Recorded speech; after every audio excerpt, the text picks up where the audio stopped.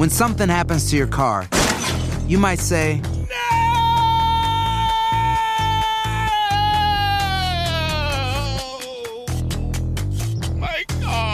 but what you really need to say is something that can actually help. Like a good neighbor, State Farm is there. And just like that, State Farm is there to help you file your claim right on the State Farm mobile app. So just remember, like a good neighbor, State Farm is there. State Farm, Bloomington, Illinois. When you buy a new house, you might say, "Shut the front door." Winning. No, seriously. Shut the front door. We own this house now. But you actually need to say, like a good neighbor, State Farm is there. That's right. The local State Farm agent is there to help you choose the coverage you need. Welcome to my crib. No one says that anymore, but I don't care. So just remember, like a good neighbor, State Farm is there. State Farm, Bloomington, Illinois. The True Crime and Paranormal Podcast Festival will be held on August 25th through the 27th, 2023 in Austin, Texas. Join other ethical true crime podcasters, victim advocates, and paranormal creators for a weekend full of panels, roundtables, and live shows. Purchase your early bird tickets now at truecrimepodcastfestival.com/tickets.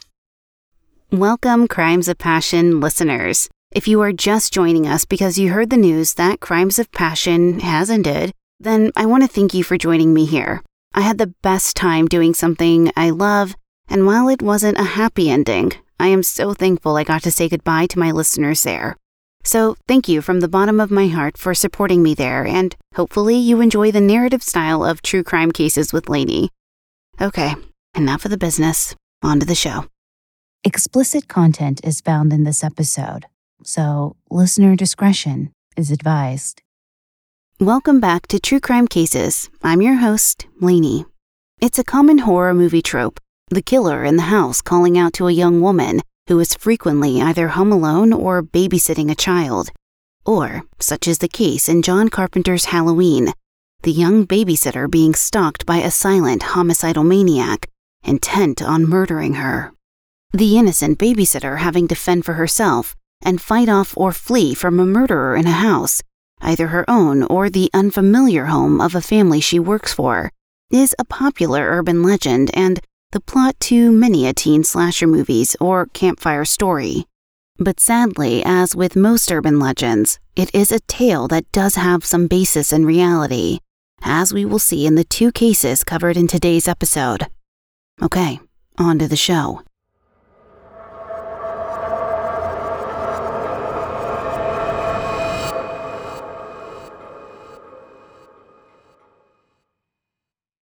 On March 18, 1950, the weather in Columbia, Missouri was miserable, with temperatures in the mid-20s and gusts of winds that blew freezing rain and sleet in sheets. An 8th grade party was being held on that blustery Saturday night, but Janet Chrisman had a babysitting job that prevented her from attending with her friends. She should have been unhappy about this, but the job had its upsides. Janet was making payments on a burgundy suit for Easter, and the money she earned that night would pay for the last installment. Janet was 13 years old, and her parents owned Ernie's Cafe and Steakhouse. The family home was located right above the restaurant. Janet babysat 3-year-old Greg Romack that night. The Romacks lived just outside of the western side of town in a single-story home, and the parents had a bridge game to attend that night. Before they left, just before 8 o'clock, Mr. Romack showed Janet where the shotgun was and how to load it. Mr. Romack also told her to be sure she turned on the porch light if anyone knocked on the door. They wanted her to be able to keep herself safe should anyone approach the home. The police department was quiet that night, with the weather driving most folks inside. However, the shrill ring of the phone in the police department at 10:35 p.m. that night shattered the peace and forever destroyed the innocence of Columbia. When Officer Roy McCowan answered the phone at 10:35 p.m., he could barely make out the caller's words. She was so hysterical. All he could make out were the words, "Come quick," before the call was abruptly disconnected. But because it was a weekend, nobody was at the switchboard, so without more information from the caller, their location could not be traced. With no address or other leads to go on, the officer could not follow up and respond to the request for help. However, another call came through 3 hours later at 1:35 a.m., when the Romacks arrived home from their bridge game. They found the Venetian blinds were open, the front door unlocked, and the back door ajar. A side window was also smashed. Thankfully, their 3-year-old was unharmed and had slept through the entire thing. But tragically, the same could not be said for Janet, only 10 years older than her charge. Carl Sapp, prosecuting attorney at the time, said that with the Venetian blinds open, anyone could have seen Janet if she were anywhere in the living room. Apparently, upon spotting the young girl, the assailant had moved a sawhorse from the backyard to the side window, then broken the window to gain entry into the home. Investigators said that Janet had evidently put up an impressive fight to protect herself despite her small size, but ultimately she had been incapacitated when she was hit on either side of the head with some kind of object which had left penetration marks. She was badly beaten, had scratch marks on her face, and was ultimately strangled with a cord ripped from a household iron. Janet was also found to have been sexually assaulted during the attack. Bloodhounds were brought in almost immediately to trace the perpetrator, but they lost the trail just as quickly. Fingerprints were taken, other evidence was gathered, and the Columbia police chief put out a plea for anyone to report individuals who they thought were acting strangely or that had scratches on their faces. One officer believed the attack had been someone who was familiar with the house due to their apparent familiarity with its layout. Because the murder happened outside of the city limits, the case fell under the jurisdiction of the sheriff's office. As such, it wasn't long before a pissing contest happened between the sheriff's office and the police department. Days after Janet's murder, the Columbia City Council created 5 additional positions and had the police chief order a new police car to facilitate the investigation. One of the newly hired officers would eventually serve as police chief for 21 years, but his first duty was to sit in the Romack residence from 6 p.m. to 6 a.m. for 12 nights in case the killer showed back up. It was this officer's presence in the Romack's home that stirred things up between the 2 law enforcement agencies. The chief of police changed the phone number used to contact the emergency services to one that was easier to dial, 112. He also deputized multiple local businessmen and asked them to watch the downtown area. On March 21, 1950, Janet Chrisman was buried. It was her 14th birthday, and she was buried in the burgundy suit she had been paying for with the money she earned from babysitting. The investigation continued.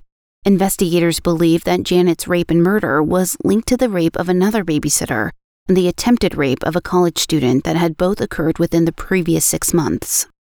Investigators believed that Janet's rape and murder was linked to the rape of another babysitter and the attempted rape of a college student that had both occurred within the previous 6 months in the same neighborhood. Investigators had taken fingerprints at the Romack house, as well as collecting footprints that had been left in the sleet. Within days of Janet's murder, the police chief traveled to Fort Smith, Arkansas, to interview 2 potential suspects. One of them had a newspaper article about Janet's murder in his pocket, but couldn't explain how he came to have it. However, this proved to be a dead end. On March 25, 1950, the Carpenters Union in the Columbia, Missouri area reported that one of their members was beaten during an interrogation. The allegations were directed at a member of the State Highway Patrol and the police chief. Henry Bates, who was described as an industrious, sober, and law-abiding member of the union, was arrested while at the grocery store. He alleged that during questioning he was brutally beaten and mistreated, although the officers countered that they had only asked Mr. Bates to remove his shirt so that they could determine if he had additional scratches, other than the ones that were visible. While they were interrogating Mr. Bates, other officers were searching his home and speaking to his neighbors. They released him based on the lack of evidence, his location on the night of Janet's murder, and because his neighbors were able to vouch for him. Sheriff Powell soon became focused on one individual, Robert Mueller, who was a childhood friend of Mr. Romack's and had been at the Romack home before. Robert Mueller was a captain in the Air Force and had a distinguished military record. Mrs. Romack testified to the grand jury that she was uncomfortable around Robert, who had touched her inappropriately just 2 days before, and Mr. Romack testified that Robert had once told him that he admired Janet Chrisman's well-developed form. Robert knew Janet was babysitting for the Romax that night because she had turned down a babysitting job for him and had even told Mr. Romack, quote, "I might have done it and then forgotten it." Robert also knew where the Romax iron was kept because he had used it before. Additionally, he had made other comments about Janet Chrisman, who had babysitted his own children on numerous occasions, wondering whether she was a virgin and speaking about how he wanted to get a virgin. He had also suggested to Mr. Romack that they go to Hinson Creek, which was a popular parking area for teenagers. There, they could get a nice young girl. Robert Mueller carried on his person a special mechanical pencil that loosely matched the puncture wounds in Janet's head. Although the initial and prevailing thought was that the murderer had entered through the side window, furniture and other items near the broken window were undisturbed. The day after the murder and before news reports had discussed the house being in disarray, Robert called Mr. Romack and offered to come over and help clean up the mess.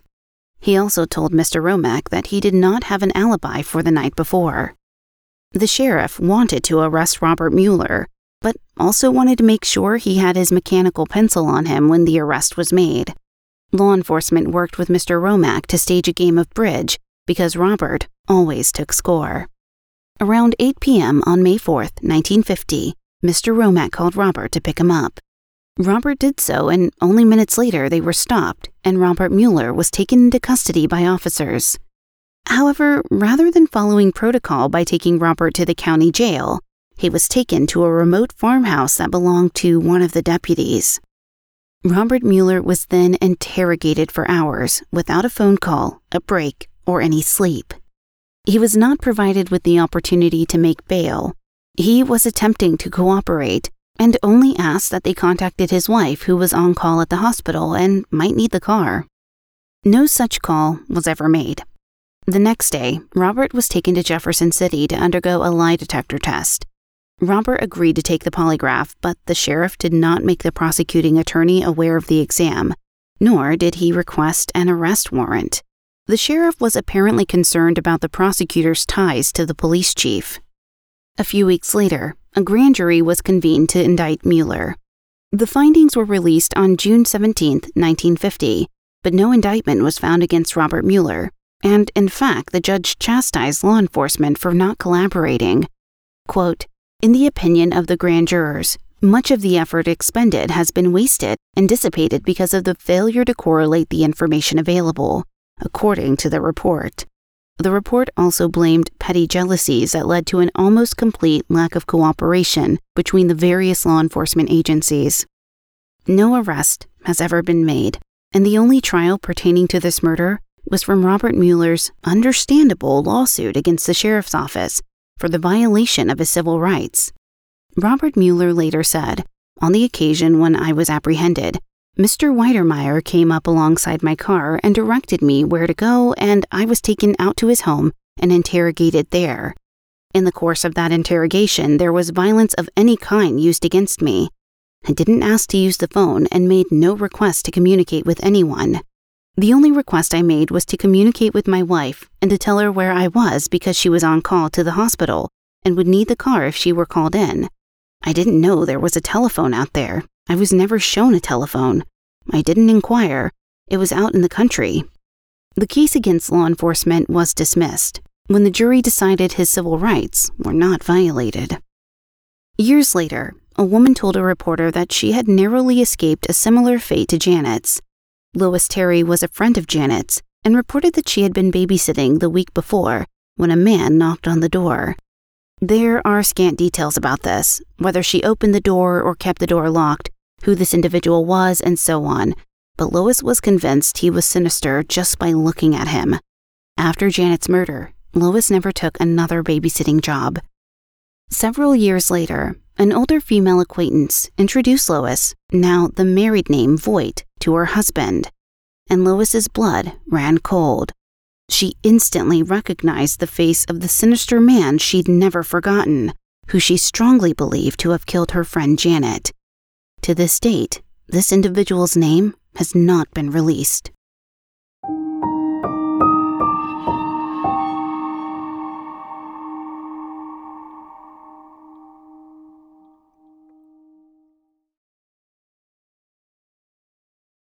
Si tienes ciertas afecciones crónicas como enfermedad cardíaca, asma, diabetes, y tienes 19 años o más, 52, 36, 42.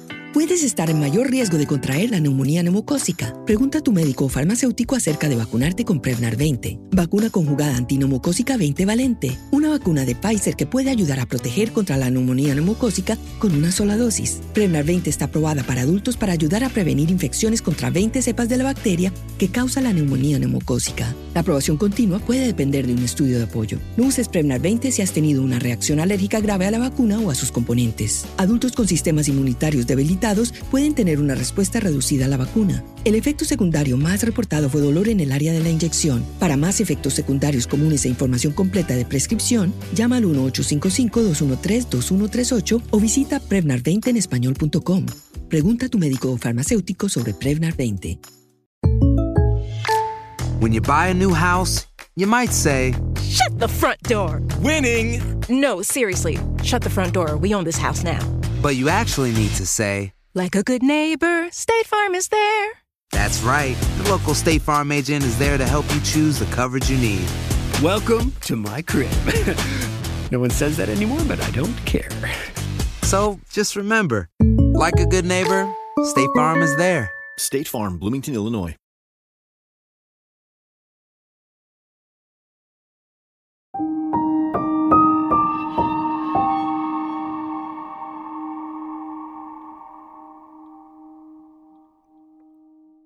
Robert Mueller and his family left Colombia, and he continued his career in the Air Force, eventually reaching the rank of major.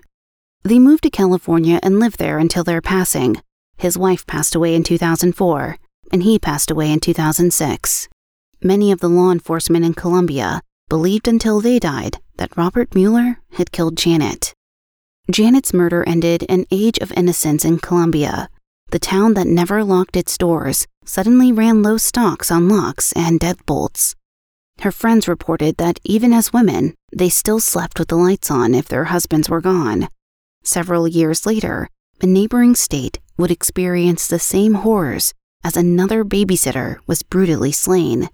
This time, the children left in her care were also taken. On October 29, 1984, in Arlington, Kansas, Deborah Vogelsang left for work at 5:30 a.m.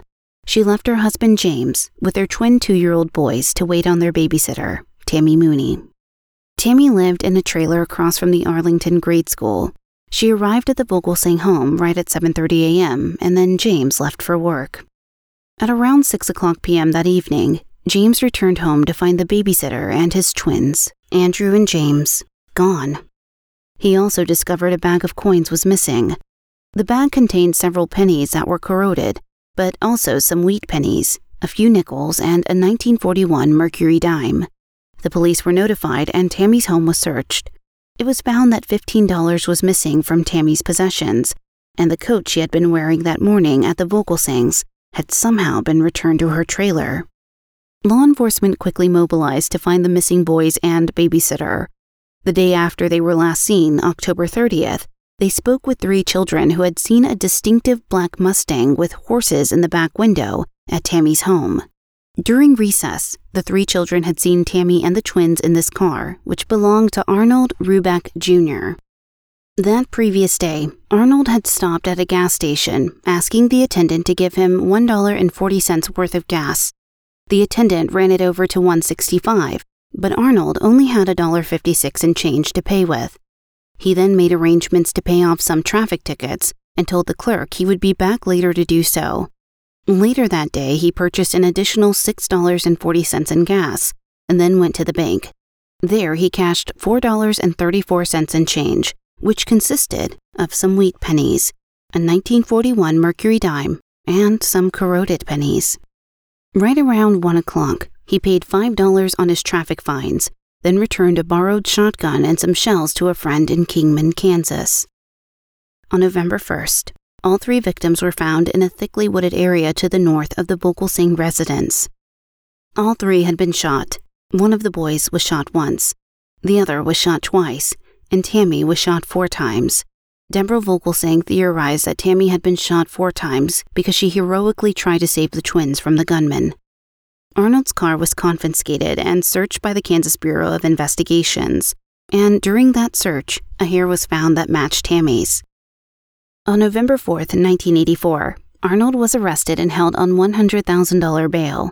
The sheriff expressed relief that Arnold had been arrested because there were multiple people who were threatening to go after him, to the extent that during his first hearing, Arnold was fitted with a bulletproof vest for his own protection. The Vogelsings were close friends with Arnold's dad, Arnold Sr., who also attended the twins' funerals. He embraced the parents, visibly shaken and upset. Arnold Jr. proclaimed his innocence, but spent 7 months in jail before his family was able to make bond. He was released just days after his daughter was born. While released, he tried to drum up some positive publicity to show the public that he wasn't a devil, as one New York detective magazine had portrayed him. In that situation, Arnold sued the magazine for libel. Arnold had filed motions for his trial to have a change of venue, but these were all denied.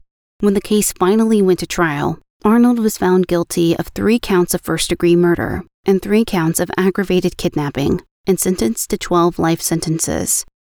The prosecutors and law enforcement maintained that the motive for the murders was robbery, but this was never absolutely proven. Arnold died in prison on March 23, 2021, at 54 years old. Since both of these cases are older and the victims were also young, not much is known about them. We hope we did our best in sharing who they were as much as possible. Tammy Mooney was 18 and engaged to be married, but the other 3, Janet Chrisman, who was apparently a very hard worker and determined to save up for that Easter suit, while the Vogelsing twins were just babies. Thank you for listening. If you enjoyed this episode, please leave a positive review and rating on Apple Podcast or your podcast player of choice. It really does help. You can follow us on our social media. We're active on Twitter, for now, at truecrime_cases, Facebook at facebook.com/truecrimecaseswlaney, and Instagram at truecrimecaseswithlaney. Our website is at truecrimecasespodcast.com, and we'd love to hear your episode suggestions. Send us an email at tcfcpod@gmail.com. This episode was researched and written by Susie St. John, with content editing by Jesse Hawk. Produced by the best in the business, Neeks at We Talk of Dreams. Check them out on Twitter at We Talk of Dreams or wetalkofdreams.com. Voy a ponerme la vacuna Prevnar 20 porque estoy en riesgo de contraer la neumonía neumocócica, la cual pudiera llevarme al hospital. Así que preguntaré sobre Prevnar 20. 65 años o más, puedes estar en mayor riesgo de contraer la neumonía neumocócica. Pregunta a tu médico o farmacéutico acerca de vacunarte con Prevnar 20. Vacuna conjugada antineumocócica 20 valente, una vacuna de Pfizer que puede ayudar a proteger contra la neumonía neumocócica con una sola dosis. Prevnar 20 está aprobada para adultos para ayudar a prevenir infecciones contra 20 cepas de la bacteria que causa la neumonía neumocócica. La aprobación continua puede depender de un estudio de apoyo. No uses Prevnar 20 si has tenido una reacción alérgica grave a la vacuna o a sus componentes. Adultos con sistemas inmunitarios debilitados pueden tener una respuesta reducida a la vacuna. El efecto secundario más reportado fue dolor en el área de la inyección. Para más efectos secundarios comunes e información completa de prescripción, llama al 1-855-213-2138 o visita Prevnar20enespañol.com. Pregunta a tu médico o farmacéutico sobre Prevnar 20. Grey's Anatomy, the most iconic binge-worthy drama, is back, along with answers to the biggest cliffhangers. Will Teddy survive? Will Joe and Link finally find happiness together? Meredith returns along with fan faves like Arizona. You can now stream every episode of Grey's ever on Hulu and new episodes next day. Watch the season premiere of Grey's Anatomy tonight at 9/8 Central on ABC and stream on Hulu.